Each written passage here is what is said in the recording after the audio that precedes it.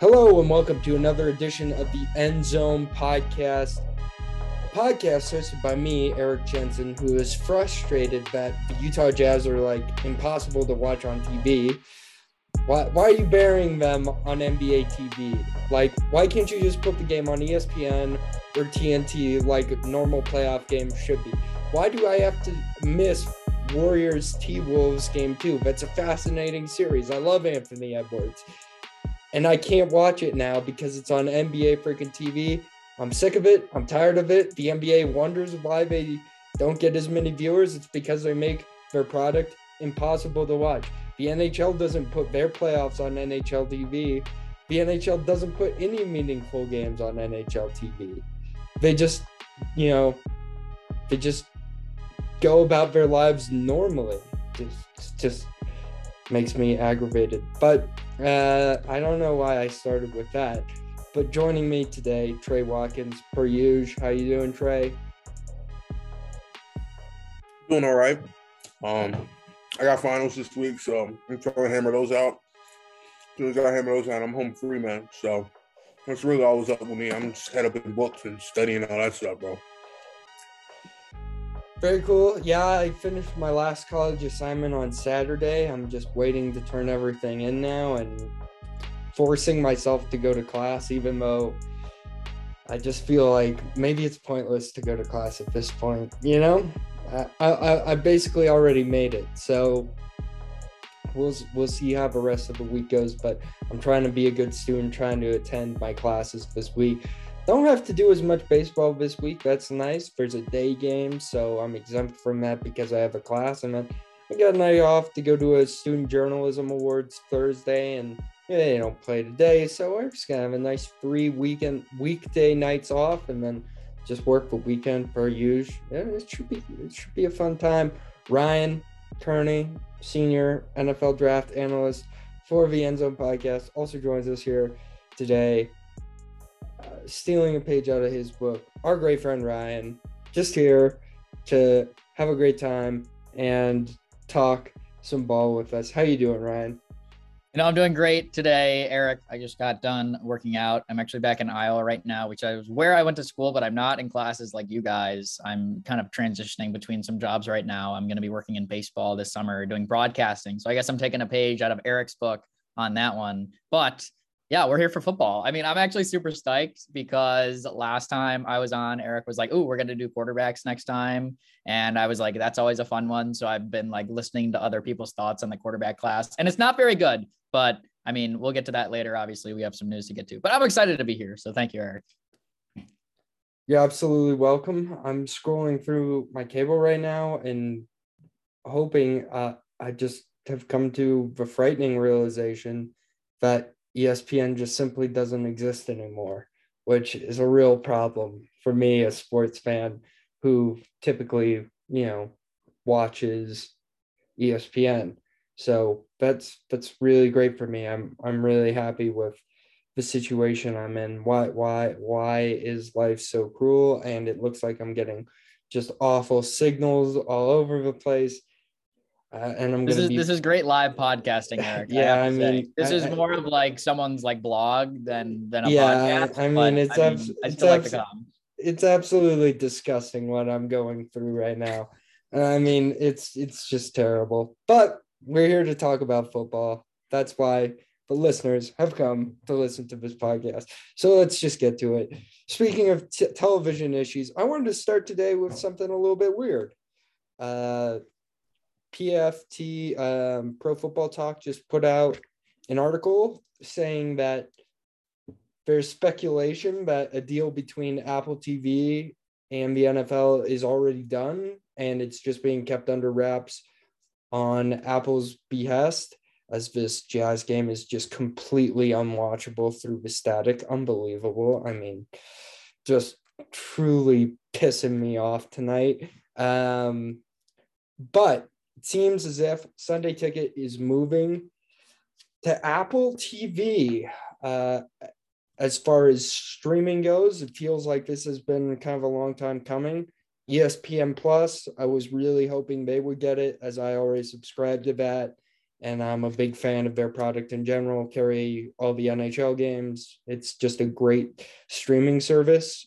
ESPN Plus, I truly enjoy it, and I have the Disney bundle with my family, so that's nice. But Ryan, your thoughts on this? I don't know how you. I know you and Donnie do a lot of like streaming from places where they're from other places. Will this change at all for you after you have a little bit of baseball money in your pocket this summer? Do you think you'll be investing in some Apple TV for Sunday Ticket next fall? Yeah, I would say probably unlikely for me right away. I have gotten Sunday Ticket in the past. Like while I was a student, I would get like Sunday Ticket as a student and I would just stream it through my Xbox. But I don't have Apple TV. I think it would be more likely that I would like know someone else that has it and try it out. Like go over to a friend's place and they have it. And I'm like, oh, this is cool. Like give me your login. And then they would like give me their login. But I mean, I don't know. Usually I don't have two. I think NFL is actually, now I'm thinking about it though, like of streaming like all sports like on a computer, like it's not too hard to finesse. Like if I'm being honest, like football sometimes is like a little bit more difficult. So like for me, I'm trying to watch the Eagles. The Eagles aren't in where I'm living. I don't live in Philly. So it's tough for me to watch the Eagles sometimes. So like it is kind of nice to have Sunday Ticket. I can't actually lie on that. But for me, I'm actually probably like if I'm spending money, I'm probably gonna just get Game Pass. I'm more of like a Game Pass nerd. Like being able to go back and watch games in 30 minutes is like the superior viewing experience, as Eric knows for sure. So, I know, yeah, but that's probably it's my also thought. like, I don't know. I also don't hate the idea of like, I'm going to have to be in per usual doing Raiders games again this semester. Not this semester, but this fall. I also just don't hate the idea of taking my Mac in, throwing on Apple TV and watching literally any other game other than the Raiders game while I, broadcast the Raiders game. That just seems like a nice time to me. So I'm kind of, and especially if like Red Zone comes to like Apple TV, that'd be pretty cool. I think that I already spend like kind of a lot of money on streaming services, but I feel like if as long as Apple TV keeps the price manageable, as long as it's only like $10 a month or something reasonable, I'll probably just end up getting Apple TV or like splitting it with someone or doing something like that. But one thing about that I think's really smart about Apple getting it is like, I don't know if you know this or not, Ryan, but like getting into like somebody else's Apple account on your device is like extremely inconvenient. Like, because you have to like, at that point, you'd lose like all iMessage like capability because you're in somebody else's Apple account. So I feel like for me, it is the only streaming service that I wouldn't like share a password with one of my homies with. So I feel like it's smart in that regard, but I don't know if they start streaming it this year and it's reasonably priced, I'll probably cut out my Champions League streaming and maybe just go with NFL for this year. But it's also nice because I'm splitting Game Pass this year with some homies that may or may not be on this podcast. Don't want to say too much. Don't want the NFL hunting us down or anything like that. Not that I think they ever would, but it'll be nice. Roger Goodell's already after you, Eric. It's too late. Yeah, it's too late. Raj is right after me sharing my password with like at least 3 people. So yeah, NFL Game Pass, but maybe improve your like product, because NFL Game Pass, as much as we like it, Ryan, is like has gone downhill noticeably. It's a terrible product. Over the past few years, like somehow every year they're like, we're upgrading it, and then it gets noticeably worse. They're definitely full of shit. All the draft Twitter nerds like me are always on like Tuesday afternoon, feeding my Twitter feed with fuck Game Pass. They never update the games. Where's my all 22? Where's the every all Tuesday 22? morning. That's when they're supposed to go up. There's no.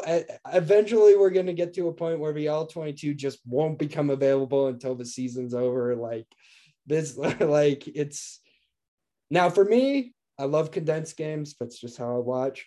But I understand for some people it's not that way, but the NFL can just have all my money. I've just already admitted that I've just surrendered my livelihood to them. Trey, I know that you're broke. So I figure you probably won't be getting Apple TV. No, it's true though. I mean, every time I ask Trey about something, he's like, I'm broke. I mean, yeah, nothing changed. I don't have money. I don't have money. No, maybe a summer job this year, Trey. I'm actually planning on doing that, but that's all good.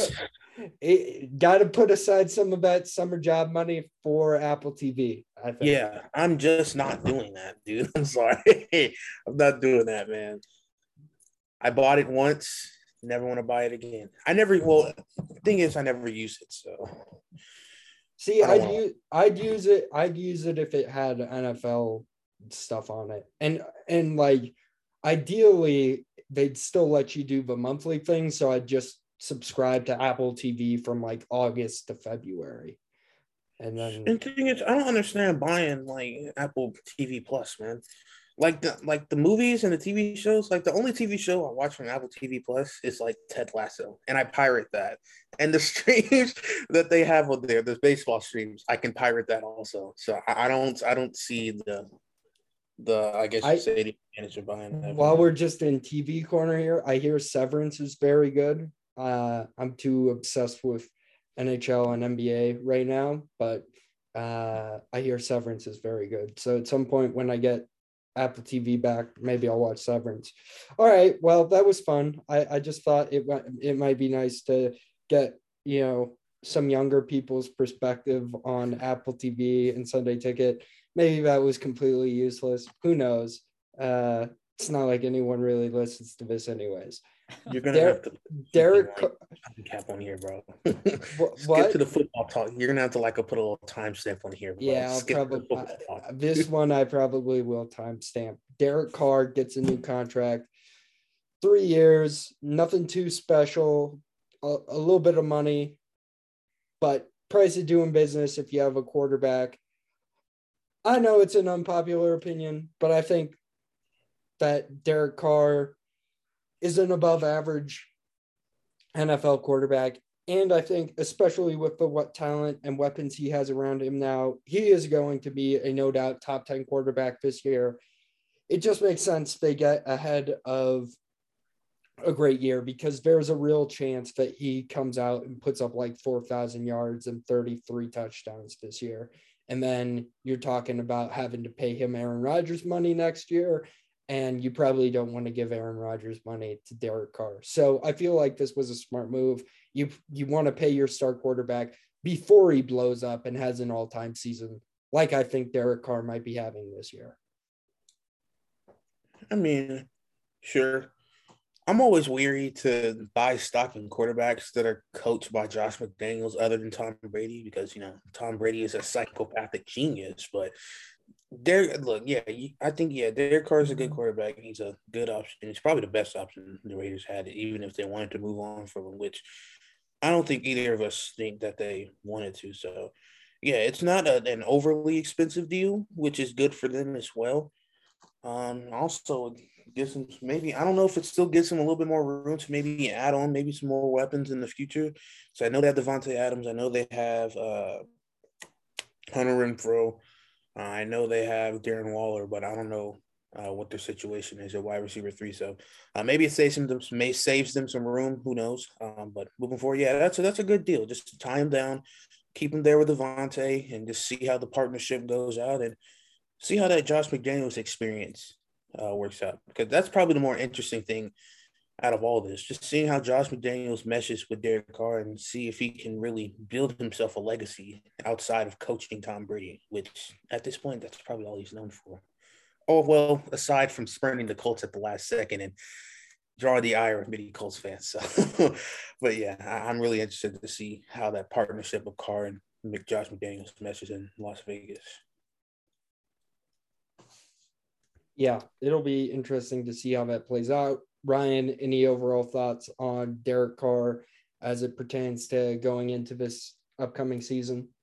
Yeah, I think, I mean, just kind of following Carr's career has been really kind of interesting. You know, he was a second round pick coming out, and a lot of times you really don't see quarterbacks drafted outside of the first round have any kind of success. So to see a guy like Derek Carr and Dak Prescott, who was a fourth round pick, is another guy that has had some success in the NFL, you know, able and worthy of a couple contracts with the same team now. You know, Carr's last contract was one of the more expensive ones that, you know, anyone had received. He was so good, you know, early on in his career, you know, years 2015, 2016, I thought were really good for Carr, especially 2016 before he got injured. But I thought it was kind of interesting, the timing of this deal. You know, Trey outlined how they had the coaching change, and it seemed like for a while under John Gruden, there wasn't necessarily like this flourishing dynamic offense, even with a good run game with Josh Jacobs, a good offensive line, you know, hasn't necessarily benefited from great receiver play. And now he's got Devontae Adams. So should be an interesting, you know, to see how that kind of develops and whatnot. And also to Trey's other point about how, you know, now we kind of wonder, you know, Raiders are spending a lot of money. They bought Chandler Jones. They got Devontae Adams. They just paid Max Crosby. You know, you wonder some of those pieces around him may start to diminish a little bit. Obviously, that means your drafting is much more important, getting guys on cheap contracts to play really well. You know, they've got a really kind of high end top part of their pay structure, payroll now with a couple players, which is a good way to do it. But now you have less room for error with the rest of your rosters. So obviously a big contract for Carr will make that a little bit more complicated moving forward. But yeah, thought that was kind of interesting. And also Carr coming off a year where he threw the most interceptions in his career. I thought he was good last year, not saying that he's trash because of that, but not like Derek Carr to me is like a bona fide top 5 quarterback, you know, kind of where he's getting paid, or I guess top 10. But even still, I think maybe he's a little overpaid. So I guess I'm concerned with that a little bit, but just kind of a couple things that came to mind when I saw the Carr contract. Yeah, the other piece of news to get to here before we dive into some quarterback breakdowns, Kyler Murray, new reporting has come out that he does not intend to play on his current contract. So this means that one of 3 things is going to happen. The Cardinals will give him a contract, he'll hold, or 2, he'll hold out, which I think is kind of a likely scenario. I would expect this to go on into training camp, or the Cardinals will just trade him. It sounds like there's like actual thought within the Cardinal front office that they might be willing to trade him, from what I've read and seen on Twitter and things like that. I don't know if that's such a great idea, but if you believe in the next quarterback class, there are some teams out there. I was texting with Ryan about this earlier in the week when this kind of came out. Some teams that kind of make sense to me, like, believe it or not, I feel like the Jets would kind of make sense if they ever wanted to package together one of their high first rounders and Zach Wilson. That would give, you know, the Cardinals kind of a bridge quarterback. Another team, Ryan's team's been floated out there a little bit. Philly makes a lot of sense. They have enough draft capital to just do it straight up and keep Jalen Hurts, or they could just trade a pick this year, one of their picks this year, and Jalen Hurts, and maybe like a second or third, and you could probably get Kyler Murray for that. I don't think Kyler Murray's trade value is as high as people think. I think he's probably worth like a top 10 pick and maybe like an additional second rounder, but probably wouldn't say any more than that. Just because I know he's played well, but he is still kind of unproven. But when I Googled Kyler Murray's name, what team do you think came up 3 times with like fan blogs and like just like general kind of USA Today type speculation on where he might be traded to? It really surprised me. Carolina? I don't know. Carolina Lions? I don't know. No, Dallas. What? There is like internet speculation, which I will just say it's internet speculation. But if you look up like Kyler Murray right now and you go to the homepage, like the first 3 stories are Arizona Cardinals will trade Kyler Murray before the season. NFL analyst James Jones says, one says the Falcons are a favorite, and then the other one says 2 say Dallas Cowboys favored to trade for Kyler Murray. what an interesting turn of events that would be if you ever did like a player for player swap of just like Dak for Kyler, if you wanted to shake some things up. I can't say that as a fan of the NFL, I would absolutely hate that. I feel like that's like a pretty even shakeup, but at the same time, I don't think that's actually happening. I just think that it's interesting that there's speculation. Yeah, definitely surprising to me. But if he got back with CeeDee Lamb and now since they kept Michael Gallup, like that'll be a really fun offense. You could even run some read option that they do already with Dak and Zeke and Pollard. I think Murray would be fun there, but yeah, I mean, I think it's just kind of like food for thought. I think like Murray, he like removed pictures on Instagram of him with the Cardinals, and his agent is, kind of been outspoken about how he wants to make sure he gets paid, which is understandable. That's your job as an agent. So, I don't know necessarily how seriously I'm still taking it. Like the Cardinals are still easily the favorite for where Murray will be playing next year. So I think that's probably where I would see things too. But yeah, it's kind of interesting that like Dallas and Atlanta are two other teams that are, kind of next in line for who could get Murray. Yeah, that's just an odd sort of attention grabbing tactic that people are using to stir up some sort of weird, controversy surrounding Kyler Murray and create this weird smoke behind him potentially going to Cowboys. That's not happening. That's not happening. First, Jerry Jones has the Dallas Cowboys by their throat, basically. I mean, of course, he's the owner and everything, but when you think of the Dallas Cowboys, you think of Jerry Jones, right? Even Jerry Jones knows that if he trades, Dak Prescott for Kyler Murray, and Kyler Murray in the past has shown that he's the playoff atmosphere is really not, suitable for him. He's not that been good as a playoff quarterback. Or maybe, not just playoffs, but big games, important games down the stretch.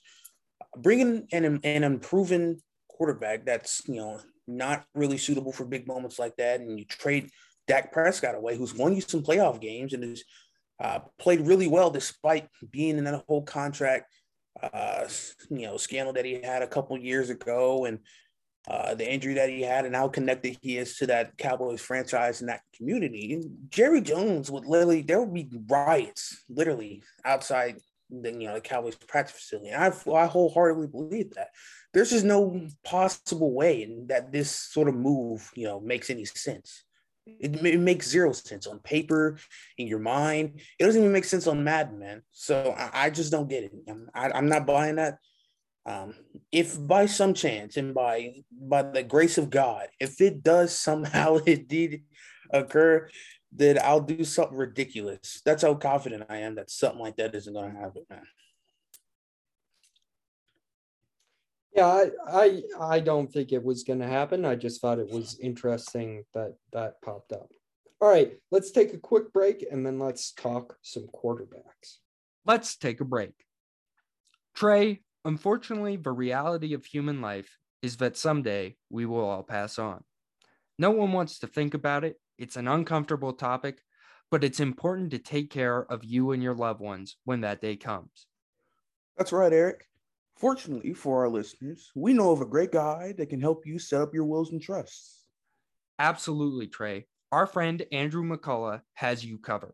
You can find him on Twitter at AMCCULLOUGH105.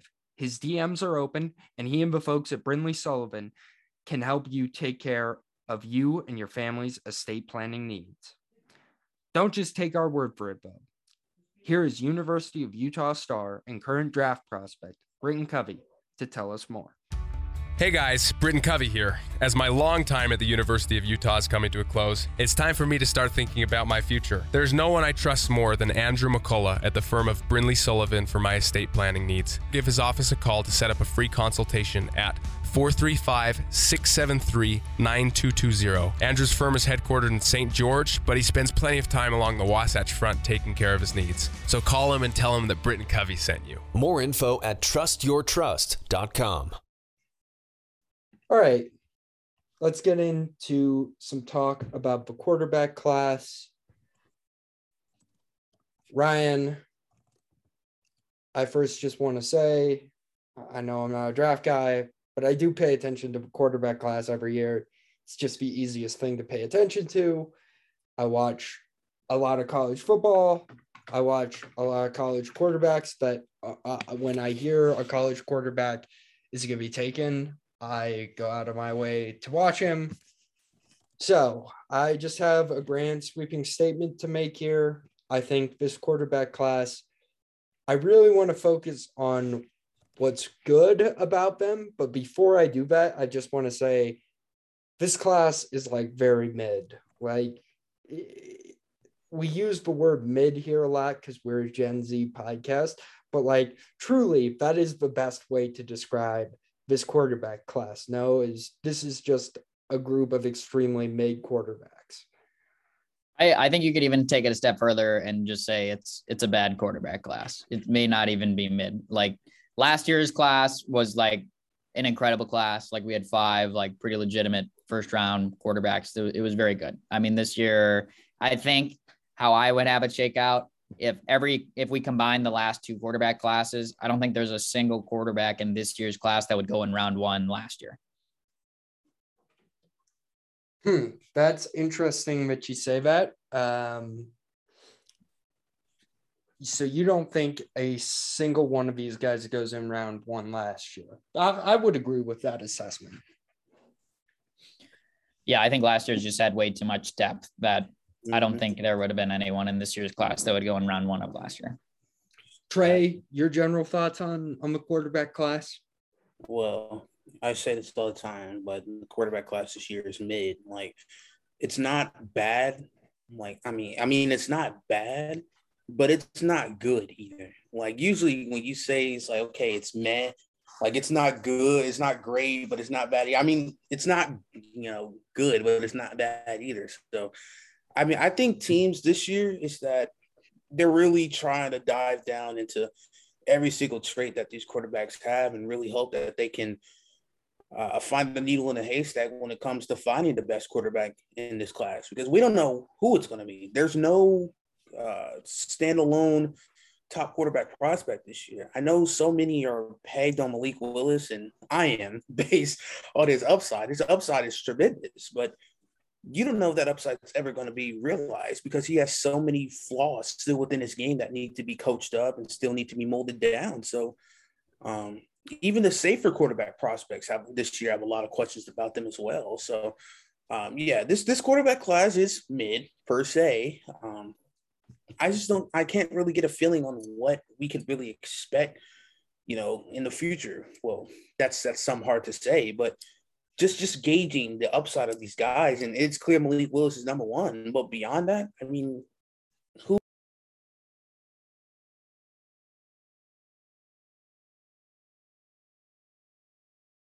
all like upside of the rest of these guys? So it's tough. It's really tough.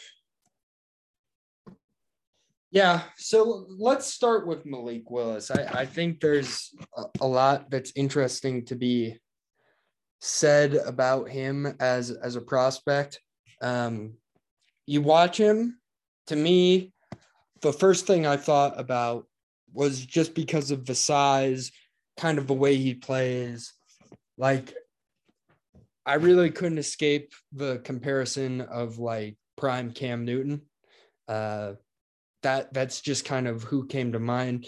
He's got good running ability, a pretty big arm, struggles with accuracy a little bit sometimes.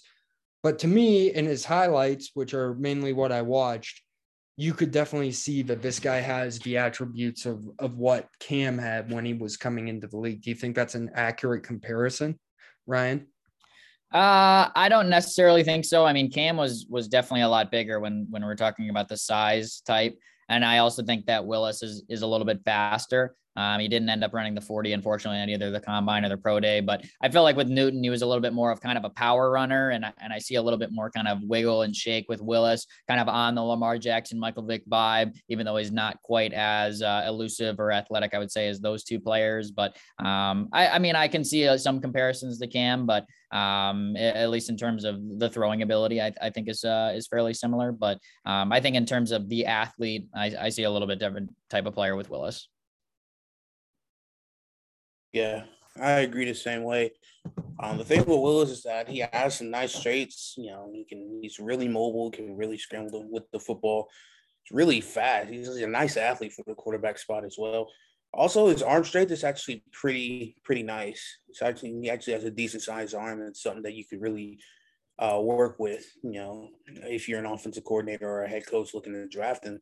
But the red flags of him not being really in an NFL, in an offense that can be comparable to the ways of an NFL offense. He has some weird turnovers sometimes. I don't know. And he also has some accuracy issues as well. But Willis, he has the most slang. I said it before, he has the most upside of any quarterback in his class, just because of his ability to throw or run the football, and just because his arm is really, really talented. His arm talent is really, really nice, but he certainly has some issues that he would have to work out. And that's why so many are, saying if you do take Willis, you're going to have to sit him for a year because you simply can't play him right now. He's just simply not ready. You can't do it. So if you're an NFL team, do you want to take Malik Willis and not see any sort of return on that investment in year one, or you want to be patient and wait till year 2, year 3? If you want to do that, then sure, draft Malik Willis, go ahead. But if you're a team that's looking for a quarterback now that wants to play, or that you want to play right now, then Malik Willis is just not your guy. So it just depends on the right team for Malik Willis and the right scheme. You don't want to limit his skill set, but you don't want to overwhelm him with too much either. So I think spot, and location is, it's I think it's going to be really important for him, as maybe any other prospect, because that's simply that specific team, is really just going to be a judge of how they can bring out his talents and really develop him to the point where he can be a solid foundational piece for the future. Yeah, I agree with that kind of evaluation you have of Willis on that trade. Like, definitely, I think without a doubt, he is like the highest potential. Like, if you just strictly watch highlights, like, you're like, wow, this Malik Willis could be pretty special. But I think really where he kind of suffers is kind of the mental processing side. He started his career at Auburn, transfers to Liberty. So you go from the SEC to a non-Power 5 school. Unfortunately, you're not going to get quite as good of coaching. So it was a very kind of a simple offense. So I think that could be something where it's going to take some time for Malik Willis to kind of step into an NFL team. He's certainly not a day one starter, even though he has like such great potential. You can definitely put out packages where you can use his ability as an athlete because he's such a good runner. But I think in terms of his ability to go through reads and, process a defense, understand where pressure is coming from, the mental processing side was really where I saw Willis needs to continue to improve. And ideally he can get that with an NFL coach. But obviously that's much easier said than done, how it always works out sometimes. Yeah.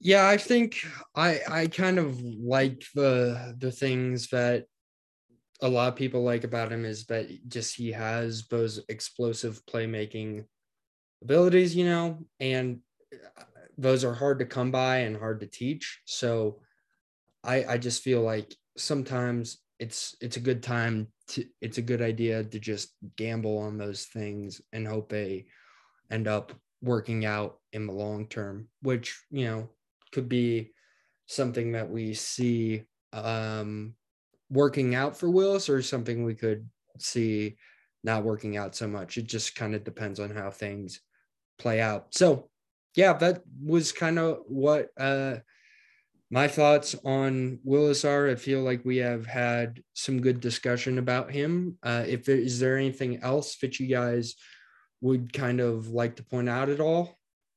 I guess the only thing that comes to mind is that I always see these rumors that Willis is going to go second overall to the Detroit Lions. And I think that would be a disaster. Well, even though he could sit behind Jared Goff, and I think that's very important. He needs some time to develop. I don't think the Lions are nearly a good enough situation where Willis could, make that situation work. I feel like he would be set up in a position to fail if he went to Detroit specifically. So I think that just because it's a weak quarterback class, we could see Willis get picked way higher than where he's actually kind of ranked as a prospect, just because of that positional value and upside potential. But I think specifically if he did end up going to the Lions, that would not be a pick I would think too favorably of. Yeah.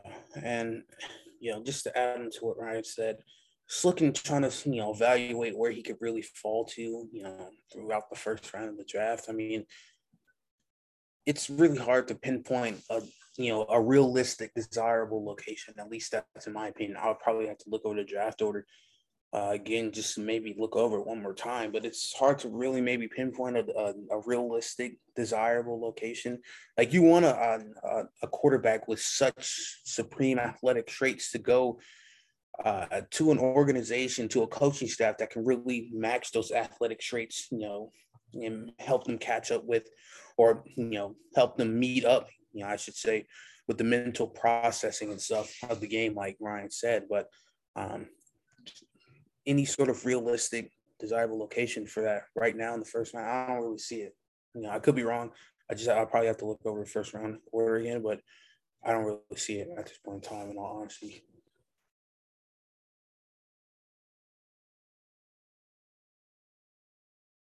Yeah, it'll be interesting to see how all that plays out.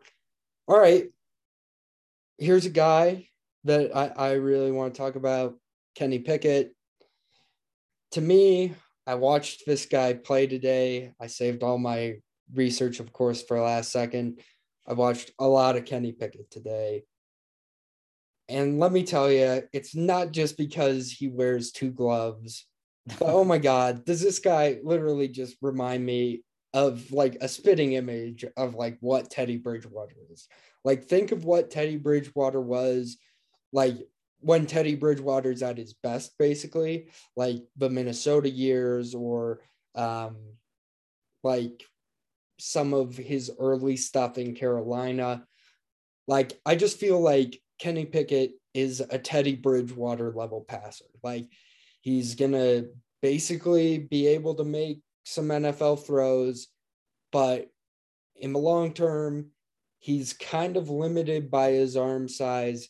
He's kind of limited by a little bit of weird decision-making. He's a little bit more aggressive than Teddy, and that sometimes gets in his way. But also, like, if you go on draft Twitter, like the most missed throw clips that get put out, it's always Kenny Pickett. Like, people hate this guy, like absolutely hate this guy. I mean, if you follow Benjamin Solak, like, this guy hates Kenny Pickett. I mean, absolutely destroys him every chance he gets. And honestly, that's fine. You can do that. But when I watch Kenny Pickett play, I see Teddy Bridgewater. And ultimately, do I believe Teddy Bridgewater is at least good enough to be considered a top 32 NFL quarterback? Yeah, I think so. So I think if you draft Kenny Pickett, you're at least going to be able to put someone in your lineup who might win you between 8 and 5 games. Yeah, I think that's fair. I mean, there are things to like about Pickett. I want to say some good things about Kenny Pickett because you just destroyed him. And I'm definitely not the biggest Kenny Pickett fan, but like, he blew up last year. Like, this guy was like in no one's board to get drafted in the first round this year at the beginning of the season. Like, everyone was like, oh, Kenny Pickett is some quarterback at Pitt. Like, he like, no one took Kenny Pickett all that seriously. And then last year was just incredible. He threw over 40 touchdowns. He had Jordan Addison on his team and won the Biletnikoff Award for the top receiver, which certainly helped things out. But really just, everything just kind of came together for him. He totally just blew up, had an incredible year last year, which on the surface level, yeah, I want to draft a quarterback who just is coming off the best year of his career, was a team captain, a 5-year player in his time at Pitt in total, and is coming off one of the best years. You see his ability to extend plays significantly improved last year. He's a solid runner, certainly not no Malik Willis, but has the ability to move a little bit. And, I think really kind of even developed, throwing downfield a lot last year. So I think there's a lot to like with Pickett for sure, in terms of his ability to be an NFL quarterback. But I think Bridgewater is definitely a fair comp. Like, Bridgewater is good because I think it kind of describes like the value like that you may get with a guy like Kenny Pickett. Like, he's not going to come in and wow you, but he's good enough to kind of do his job and, help the team kind of situation where he's not going to like elevate the level of the team, but he's good enough to kind of play like good level football for you. So there are things to like with Kenny Pickett for sure. I definitely think in a year like this, it's worthy to take him in the first round. even albeit I think he could be a little bit overdrafted, kind of like a situation we had with like Daniel Jones a couple years ago, where he just got way, way overdrafted just because there wasn't anyone else. I think that's also kind of a name that came to mind for me with Pickett. But I mean, I think just kind of the ceiling with Kenny Pickett is a little bit lower than, Malik Willis, for example. Like I know he had a really good year last year, but I think there is kind of like a cap with Kenny Pickett, just because, like I said, I don't think he can really kind of elevate the level of a team to where, suddenly they're, knocking off teams in the playoffs on the regular because Pickett is so dynamic and good. But yeah, I think Bridgewater is a fair comp overall from you on that, Eric. So while there may be a lot of people that are very against him, I definitely don't think that's like too big of a knock even. Trey, some thoughts on Kenny Pickett? I haven't really watched as much Kenny Pickett as I have with Malik Willis, Desmond Ridder, and Sam Howell, really. But maybe really with Pickett, to me, I think probably with the more basic thoughts about Pickett is that, lack of arm strength. Well, he has arm strength, but it's not as much as Willis. But yeah, certainly not an overwhelming amount of arm strength for Kenny Pickett. Nice athlete, small hand size. And I know people, bring up hand size and like to either bring it up or dismiss it and call it useless, but hand size matters when your quarterback's standing in the pocket and you're trying to hold on to the football. But let's say you're a quarterback trying to, like I said, trying to hold on to the football in the pocket, and an edge rusher comes around, tries to slap the ball at your hand. If your hands are a little bit too small, you're not going to be able to grip onto that football as well as someone with bigger hands. That's just basic physics and stuff. So, but I generally don't think that's anything too crazy. As long as you develop a good sense in the pocket and know how to hold on to the football, the hand size really doesn't matter all that much, in my opinion. But Pickett's all right to me. He's all right. I'm not really sure what to make of him, in terms of his future as a pro. I mean, certainly has some traits that maybe you can work with, but I don't think he has anything overwhelmingly dominant or overwhelmingly positive either. So I think Pickett falls in the line of average to maybe a little bit above average, maybe as a prospect, and maybe an upside as well. So Pickett's really nothing too crazy for me, but he could certainly be a sufficient NFL starter if he can, fall into a good situation and work some things out. So those are really my thoughts on Kenny Pickett. I don't know if it matters much since I don't, since I haven't watched as much Kenny Pickett, but that's just my 2 cents on him.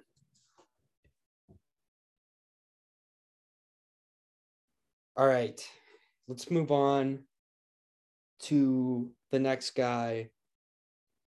Let's go a little bit positive before I go a little bit negative. Matt Corral. Okay, Matt Corral. I don't understand the downsides of Matt Corral. Maybe that his mechanics are a little bit wonky. That to me seemed like the only thing that could be, he's got a weird throwing motion. That could be an issue in the NFL, but he's pretty good. He distributes the ball well. He's very much I like to describe these guys as point guard quarterbacks, you know what I mean? Where it's very much he just finds the open guy and just gets them the ball. Also, I think he has extremely good touch from some of the stuff I saw, extremely good touch. And I think having good touch is important. He may not have the biggest arm in the world, but I don't know. To me, he is the guy over Pickett. I would take him over Pickett. To me, he's the number 2 guy that I'd take in the first round. And I think if a team like Washington ever were to be hey, we want competition for Carson Wentz, Matt Corral, I wouldn't hate that. Or if you just pick the Panthers, I don't know. I think he's a fine option. He's probably should go early day 2, but I think with the way quarterbacks are, he'll go in the first round. But I actually like Matt Corral quite a bit. I think he can be successful, and he's got some good traits about him. Ryan, why don't people like him as much? Yeah, I like Corral too. When I was kind of initially going through things, I kind of thought Corral was going to be the guy that ended up being QB1. Corral and Willis actually had a head-to-head game last year. Liberty played at Ole Miss, and Corral totally outdueled him, was, the significantly better quarterback on that day. I think Willis offers you a little bit more in terms of the explosive athlete, but that's nothing against Corral, who's definitely a strong runner himself, definitely a quick player, and I think is also a smart player when kind of knowing when to slide, but also a guy who's not too shy to take on contact, which his teammates love, of course. And sometimes people can definitely kind of roll their eyes when you're like, oh, he's a great leader. It's like, well, you obviously need a lot more than just being a great leader to, be a quarterback at the National Football League level. But I think there is definitely things to like with Corral in terms of, how dominant he was kind of in that offense. Like Lane Kiffin ran a pretty unique style offense. It was super up tempo. It was super fast. We were running RPOs, high level percentage plays, and he really kind of mastered that offense. He made it look really kind of easy for him last year. Ole Miss was a ton of fun to watch, and Corral really had a good command of that offense. Now, he's not going to get something like that in the NFL, of course, but I think there are elements of what Lane Kiffin does at Ole Miss that you see and are starting to creep into the NFL level. So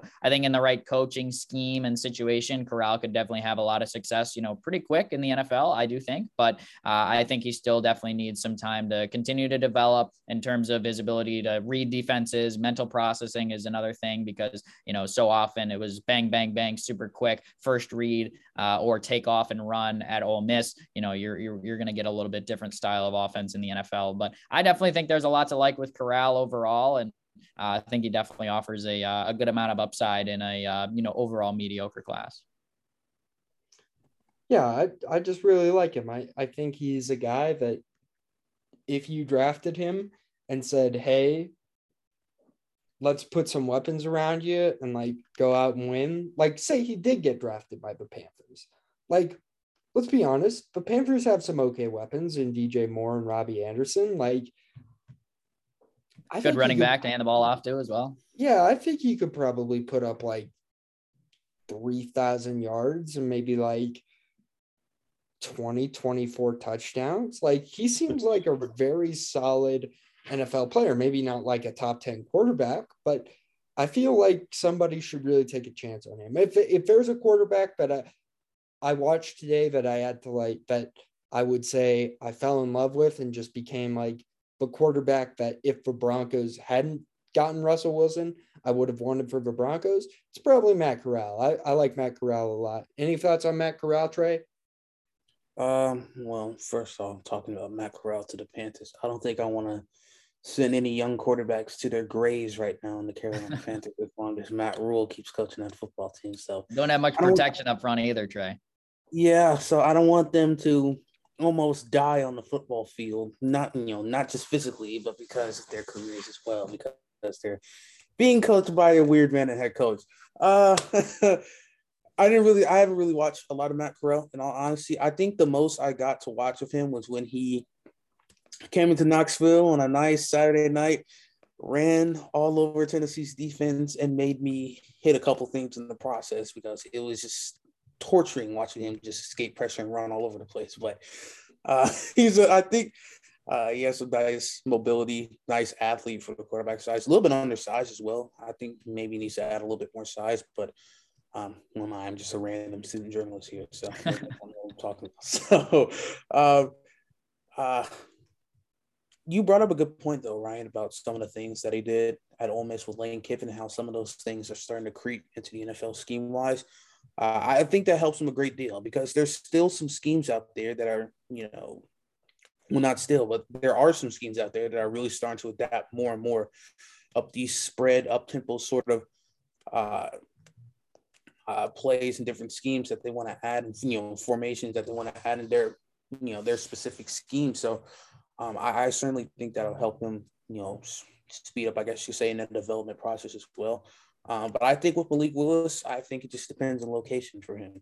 I'm not the most well versed in Matt Corral evaluations, but for a quarterback that's in a spread heavy offense, and I know these sort of formations and different plays and things are starting to creep into more schemes around the NFL.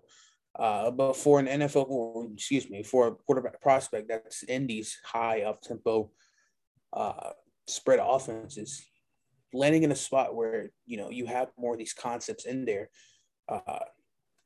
so that you won't have to be stuck. I guess you say stuck in the development process a little bit longer than maybe you'd want to be. So find a location where maybe some of those concepts are in that specific scheme, so to where the developmental process isn't too slow. I think that might be important for Matt Corral. And that just all coincides with the point I said, location. So it really depends on where he gets drafted and who, really picks him up and how their offense runs and what sort of concepts they have in their offensive scheme. So with Matt Corral, there's certainly some talent there, but certainly locations is a really big thing that I think we need to pay attention, to in terms of Matt Corral's draft spot once the draft starts in a couple of weeks. Yeah, and the other things I'll just kind of add on to that, like I think that some of the things that Corral still needs to keep getting better at, sometimes you see clips where he's trying to extend a play too long, ends up fumbling or having a bad turnover.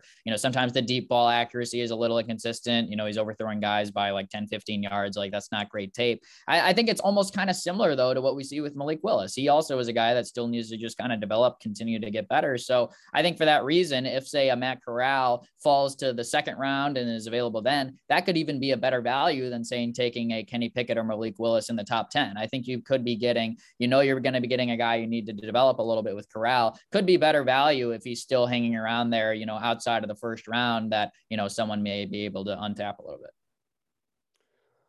All right, let's kind of wrap up here. Last big guy I want to talk about, then maybe we can throw out a few names that are interesting as maybe backups, but probably not because I don't want to talk about backup quarterbacks.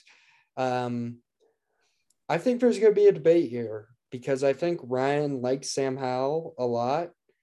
And I think I've never been so sure of anything in my life than that he is just going to be an awful NFL quarterback. Like the moment people were like, this guy's going to have a huge year, you got to watch him. First game of a college football season, Virginia Tech, UNC. Had to pop it on the TV. Oh my God, is that one of the worst quarterbacking performances I've ever seen from a quarterback? He had a pick where he literally just threw it like 5 yards behind his wide receiver and right to the cornerback. Like he has like ball control issues. He fumbled a lot and often and made like really stupid decisions. I would compare him to like Baker Mayfield, but without the arm talent. And like, if you're Baker Mayfield without the arm talent, we saw what that was this year. And that was a quarterback that cannot play in the NFL on a down-to-down basis. And he is one of the few draft quarterback prospects and the only one that I saw in person. I went to the Notre Dame UNC game this year. A friend of mine goes to Notre Dame. I got out there to see a game, and I've never been so sure of anything in my life than that a lot of people are going to trick themselves into thinking Sam Howell's a reliable option.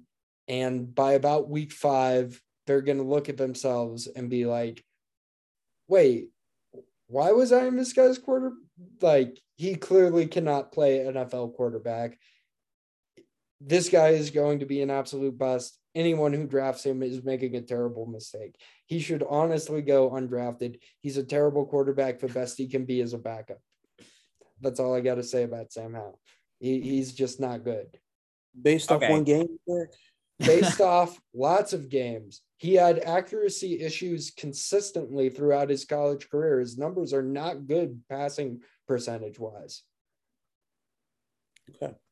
All right, here's what I got on Sam Howell for you, Eric. So, obviously after the NFL draft ends, I'm like, wow, that was a lot of fun. Love the NFL draft, but I'm on to the next year already. So, like take me to last year. There were 3 quarterbacks I had at the top of my list for who I, was looking at. I was like, oh, these 3 guys, I feel like these guys could be first round picks in, this year's draft, 2022, before this year even started. And those guys were Spencer Rattler, who obviously ended up, getting benched for Caleb Williams at Oklahoma, transferring to South Carolina. So he's not in this year's draft, but I still think has some upside, but didn't quite have the year he wanted. The other guy was Keaton Slovis from USC, who also ended up transferring. He's now at Pitt. He's going to replace Kenny Pickett next year and didn't quite have the year he was expected. Also kind of got benched for Jackson Dart at some points, which was kind of strange, but so that was interesting. So 0 for 2 on that. And the third guy was Sam Howell. Sam Howell was the other guy that I looked at and I was like, wow, this guy kind of has some upside. I like what he was able to do when he had some weapons around him. I liked what I saw with the touch on the deep ball. I think Sam Howell kind of had some upside after watching him in 2019 and 2020 with a little bit more talent around him. He had some guys like Javonte Williams and Michael Carter, who were mid-round picks and now playing in the NFL. He had some guys on the outside, Daz Newsome and De'Ami Brown, who also have gone on to the NFL and, had a little bit of juice around him. And I thought I liked a lot from Howell, but really where things kind of changed, 2021, obviously the season happened. The other two guys, they ended up not having as good of years. The talent around Howell did not hold up for him. He really kind of turned into a different kind of player. He became almost a runner first. His passing stats, regressed a little bit this year, more interceptions, less touchdowns, worse completion percentage, but his rushing stats went significantly up. He actually became a very competent running quarterback, which obviously you're not going to be drafting an NFL quarterback based on solely that, but just given the context of the situation, Howell kind of adapted to the situation around him and was like, look, kind of face it. Like, I'm not giving a lot of help right now. I kind of just got to make things happen. You mentioned that Notre Dame game, which was interesting for me to hear, Eric, because I watched both Desmond Ridder play at Notre Dame, win the game, but I didn't really think Ridder had all that strong of a game. I thought it was kind of the team around him. Cincinnati's defense really kind of stepped up. Ridder even kind of missed some throws that I thought he would have liked to have back, but I thought Howell, his team lost the game, but I thought Howell showed a little bit more heart. They were kind of coming back, clawing in that game a little bit. I thought Howell showed a little bit of upside in that game that he had in Notre Dame, more so than Ridder, I guess, for two quarterbacks in this year's class. So I think they're interception to close that game. Yeah, obviously it didn't end up well. They lost the game for sure. And like I said, Howell regressed in pretty much every passing category going into this year, which is one of a significant red flag. You want guys to be getting better, not getting worse, but they're just the talent around him totally depleted. And you've seen when he's in a competent offense, he can be a good player because he has such great potential. I loved his deep ball. That was really kind of the thing that really stood out. And the fact that we've now seen him develop as a runner kind of provides for an interesting prospect. Now, not someone I'd draft in the first round. My evaluation of that last summer has definitely changed after regressing this year. But I think as a day two option, for a team that's like, hey, it's not a great quarterback class, we have our guy for this year, but we want to add another guy to that room. Maybe we have an older quarterback or we're kind of transitioning, whatever the situation is. I think Howell could be kind of an intriguing prospect to kind of develop for, I would say, 2 years before you maybe kind of have the option to give him a little bit more play time. Yeah, and I probably don't want to spend a first round pick on that guy. Is just all I'll say. Yeah, I agree for sure. Yeah, I think I tend to agree with Ryan.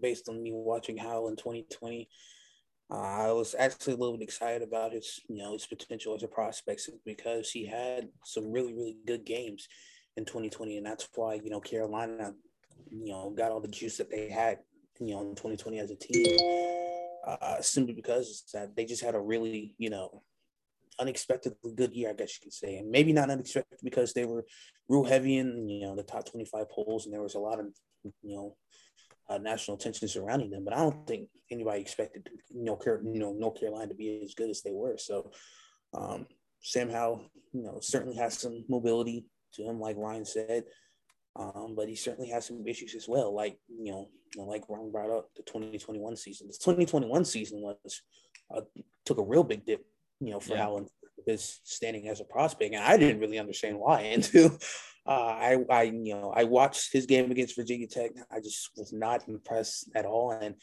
maybe that was because he was under duress all day, didn't really get a lot of help from his receivers. But moving forward, there just wasn't as much buzz around Sam Howell as a top quarterback prospect, and with the factors that Ryan brought up, it's easy to understand why. So I think Howell is not going to be some generational Hall of Fame worthy sort of NFL quarterback. At least that's based off the traits that he has and the upside that we think he has at this point in time. But I certainly think he's a prospect that can develop into a quarterback that can really solidify himself as one that could be a nice leader, a nice leader. He's really been asked to lead, not just by example with his words throughout his time as North Carolina, especially this past season where, like Ryan alluded to, a lot of his talent left. So I think you can work with Sam Howell. I really think you can work with him. I truly think that. Like I said, I don't think he's going to be some generational Hall of Fame worthy quarterback, but I think he's a quarterback prospect that you can work with and really get something valuable out of if you develop him well. So I think that's where I stand on Howell.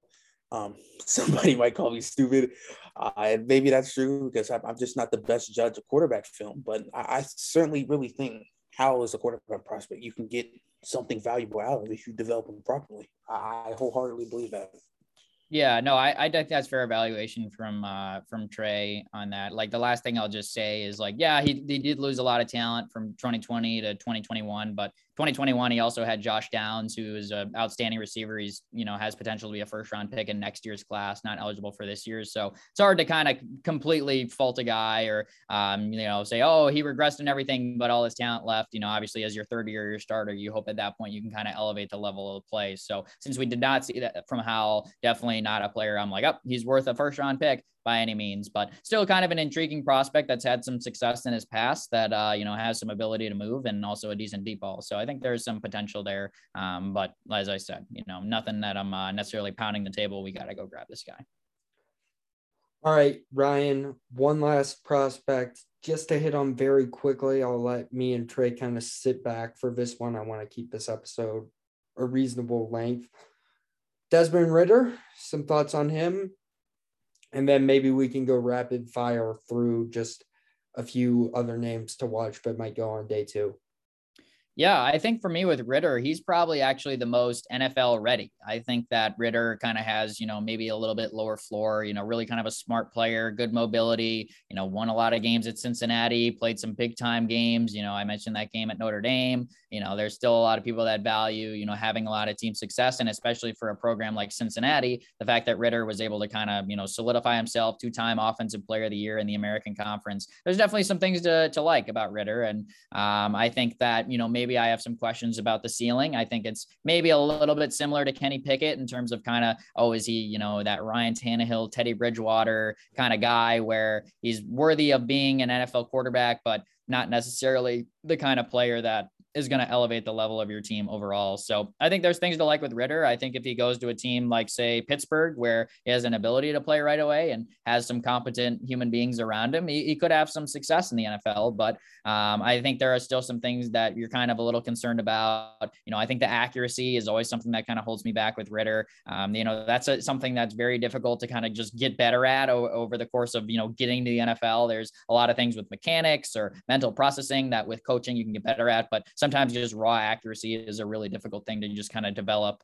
You know, obviously it's possible, but in my experiences, that's something that is a little bit more concerning, you know, kind of long-term. If a guy's inaccurate, a lot of times he kind of stays being inaccurate, unfortunately. So that's kind of something that sticks out for me with Ridder.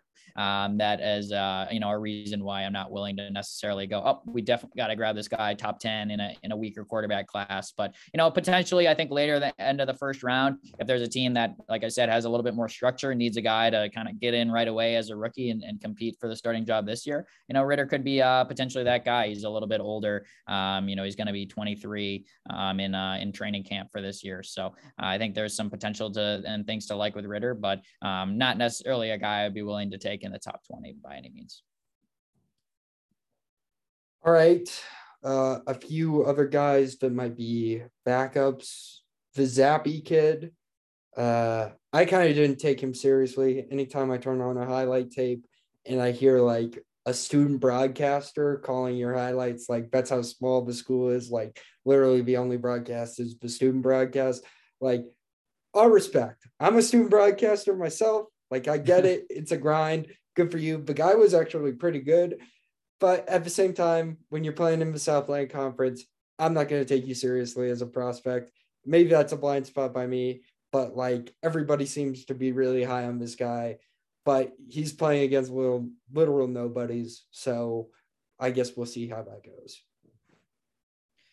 Yeah, Bailey Zappi, you know, I'll do you one better, Eric. He actually transferred from Houston Baptist. He followed the offensive coordinator from Houston Baptist to play 1 year at Western Kentucky last year. So there's your fun fact about Bailey Zappi. I mean, I think for me, he's kind of just like your Case Keenum type quarterback. You know, he played in the air raid system in college, threw for 1 million, you know, passing yards, 1 million touchdowns. He was throwing, you know, short passes, you know, slants, in routes, hitches, and then once in a while he'd, you know, hit a slot fade or something over the top where you're like, oh, okay, that was something, but was just asked to throw the ball a million times. He's going to rack up some stats. So I don't necessarily think Bailey Zappe's like, whoa, you look at the box scores and the stats, you're like, damn, is this guy something? But I think when you turn on the film and see the offensive scheme, just kind of what he was asked to do, that's not necessarily something we see in the NFL too frequently. And even a little bit different than what I was saying with Corral, that RPO type scheme. That's not even necessarily what kind of Zappe was doing. It was more kind of your receivers are reading the coverage of the defense and running kind of that run and shoot air raid type scheme, which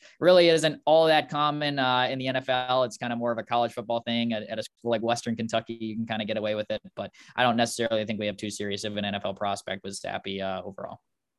Trey, one later round guy you want to ask Ryan about, and then we can kind of wrap things up. Well, this is probably just one guy that I'm really just going to get off my chest here. Carson Strong. I see, and I don't know why I see so much Carson Strong, and actually it's really weird. I don't know why I see so much Carson Strong. I saw so much Carson Strong over the past 6 months, so I don't really know why.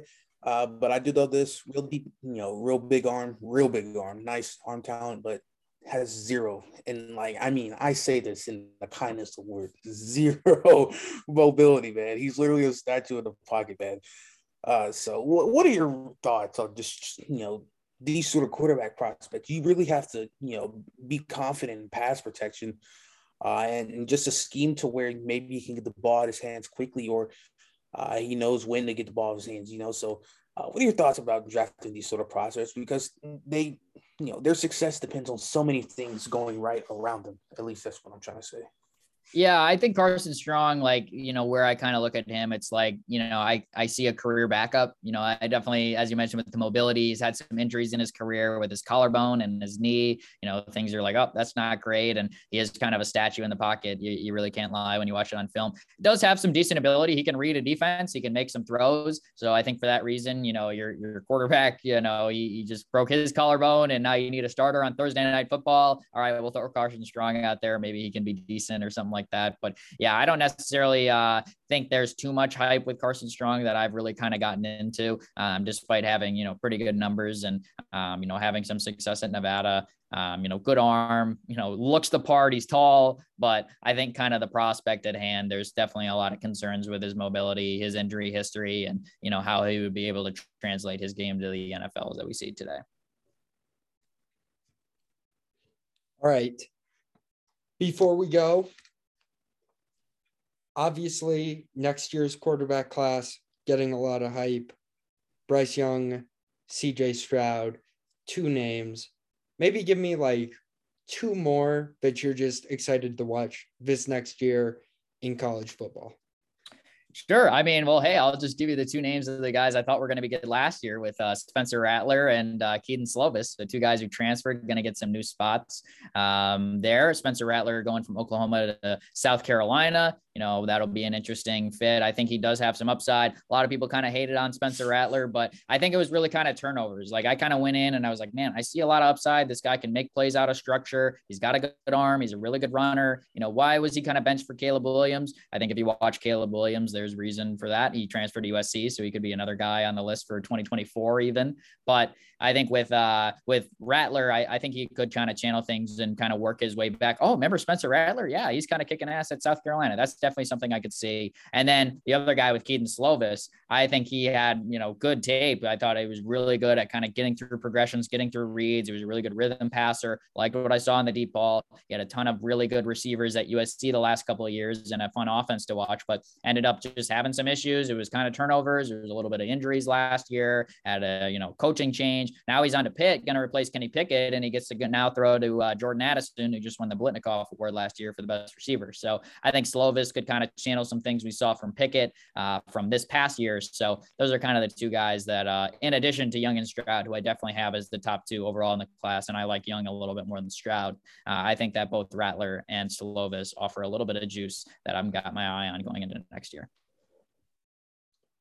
So do you have any others just to give us maybe one more extra name to kind of keep an eye on? Yeah. I mean, do you want the Caleb Williams guy? Have you seen any of him, Eric? No, not a ton. So he took over for Spencer Rattler middle of last year. He came in for the Texas game at Oklahoma, obviously being recruited by Lincoln Riley, was a 5-star recruit, has just the most ridiculous arm and pure speed, like absolutely ridiculous tape. He had some unbelievable highlights at Oklahoma, throwing touchdowns to Marvin Mims. And now this upcoming year, he followed Lincoln Riley, transferred to USC. So, he's going to be, I guess, competing with Jackson Dart, but sure seems to me like Caleb Williams is going to be the guy at USC and just has some incredible raw ability, but was just a true freshman last year, so won't be eligible until the 2024 draft. But yeah, I think Caleb Williams, has maybe the most upside of any quarterback in college football, even including the quarterbacks in this year's draft, just because he can throw a football like 65 yards on a rope and also has like 4.4 speed. That's pretty legit as well. So I think Caleb Williams is a guy to keep your eye on down the road is going to be a really fun one to scout. Yeah, I'll just give you, just out of respect for my Utah kin, just some Utah names to pay attention to. Cam Rising, obviously, you saw him in the Rose Bowl, was pretty damn good. Was just a freshman. He's going to be a sophomore this year, and he's going to get some big time primetime games against USC. It just would not shock me in 2 years if we're talking about Cam Rising as like a fringe first round guy.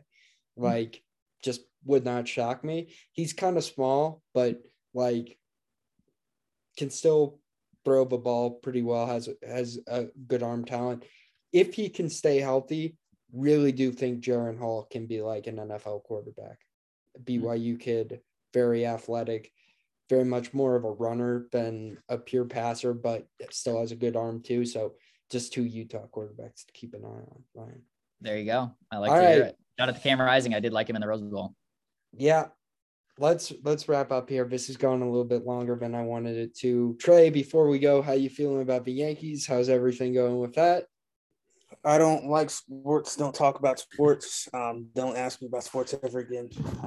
Or at least until further notice, because I'm just not gonna give sports any energy, so I can potentially give myself a brain aneurysm. So gotcha. So Barcelona did well today. First. So Barcelona definitely didn't lose to a no-name Spanish club today, right? Oh my gosh, Eric, man, please shut up, dude. They didn't lose to some team called Cadiz or something like that. I don't even know. That's embarrassing that they lost to a team that's like barely a real team. So that's, yeah, you know what? I don't want to hear anything because that team literally stands in the block like Atletico Madrid and plays like a loser. So I don't want to hear anything. Yeah, we played like crap. We couldn't finish chances, but their goalkeeper literally turned into prime Manuel Neuer, and they play in a disgusting low defensive block that'll literally make you want to just punt the ball and kick it in somebody's face because they're playing that deep and that strong defensively. No, I hate teams that plays like that. That's why I can't stand watching Atletico Madrid play the Champions League, because they do this every single time to get a lead. They did this against Manchester United. They got a lead. I think they got a lead like 1-0, or what was it? 1-0 to I can't remember. They went to Old Trafford and played one of the worst disgusting defensive blocks I've ever seen. Never want to watch that again. So look, I don't care about the loss today. I hope Cadiz gets relegated, whatever, gets demoted, so they can go down to the second division. They can rot and do their defensive stuff there. But as for no. See, do you see what I'm talking about? This is why I don't want to talk about it. So I want to talk about it because now I'm mad all over again. I had to sit there and watch that for dang near 2 hours. 2 hours. I do love prime Manuel Neuer. All right, that'll do it for us here at the End Zone Podcast. Ryan, thank you so much. We may have a guest next week. Ryan, I'd like you to still come on. I think we're going to maybe talk like some offensive and defensive linemen. We may have a guest next week who potentially played in the NFL who I work with. So that's exciting. If that happens, I'll let you both know so you can do your research and have some questions for him. But that might be exciting. If not, we'll just talk about offensive and defensive linemen and maybe throw in some running backs for good measure. We are just 2 weeks away from the draft. Wow, that's crazy. It feels like we're not going to cover every position. It feels like we're probably not going to get a full mock draft done, but maybe we'll do one more 3-man top 20 mock draft next time we get together. So right. With that all being said, I appreciate you hanging with us for a longer episode. We will see you next time. Peace out.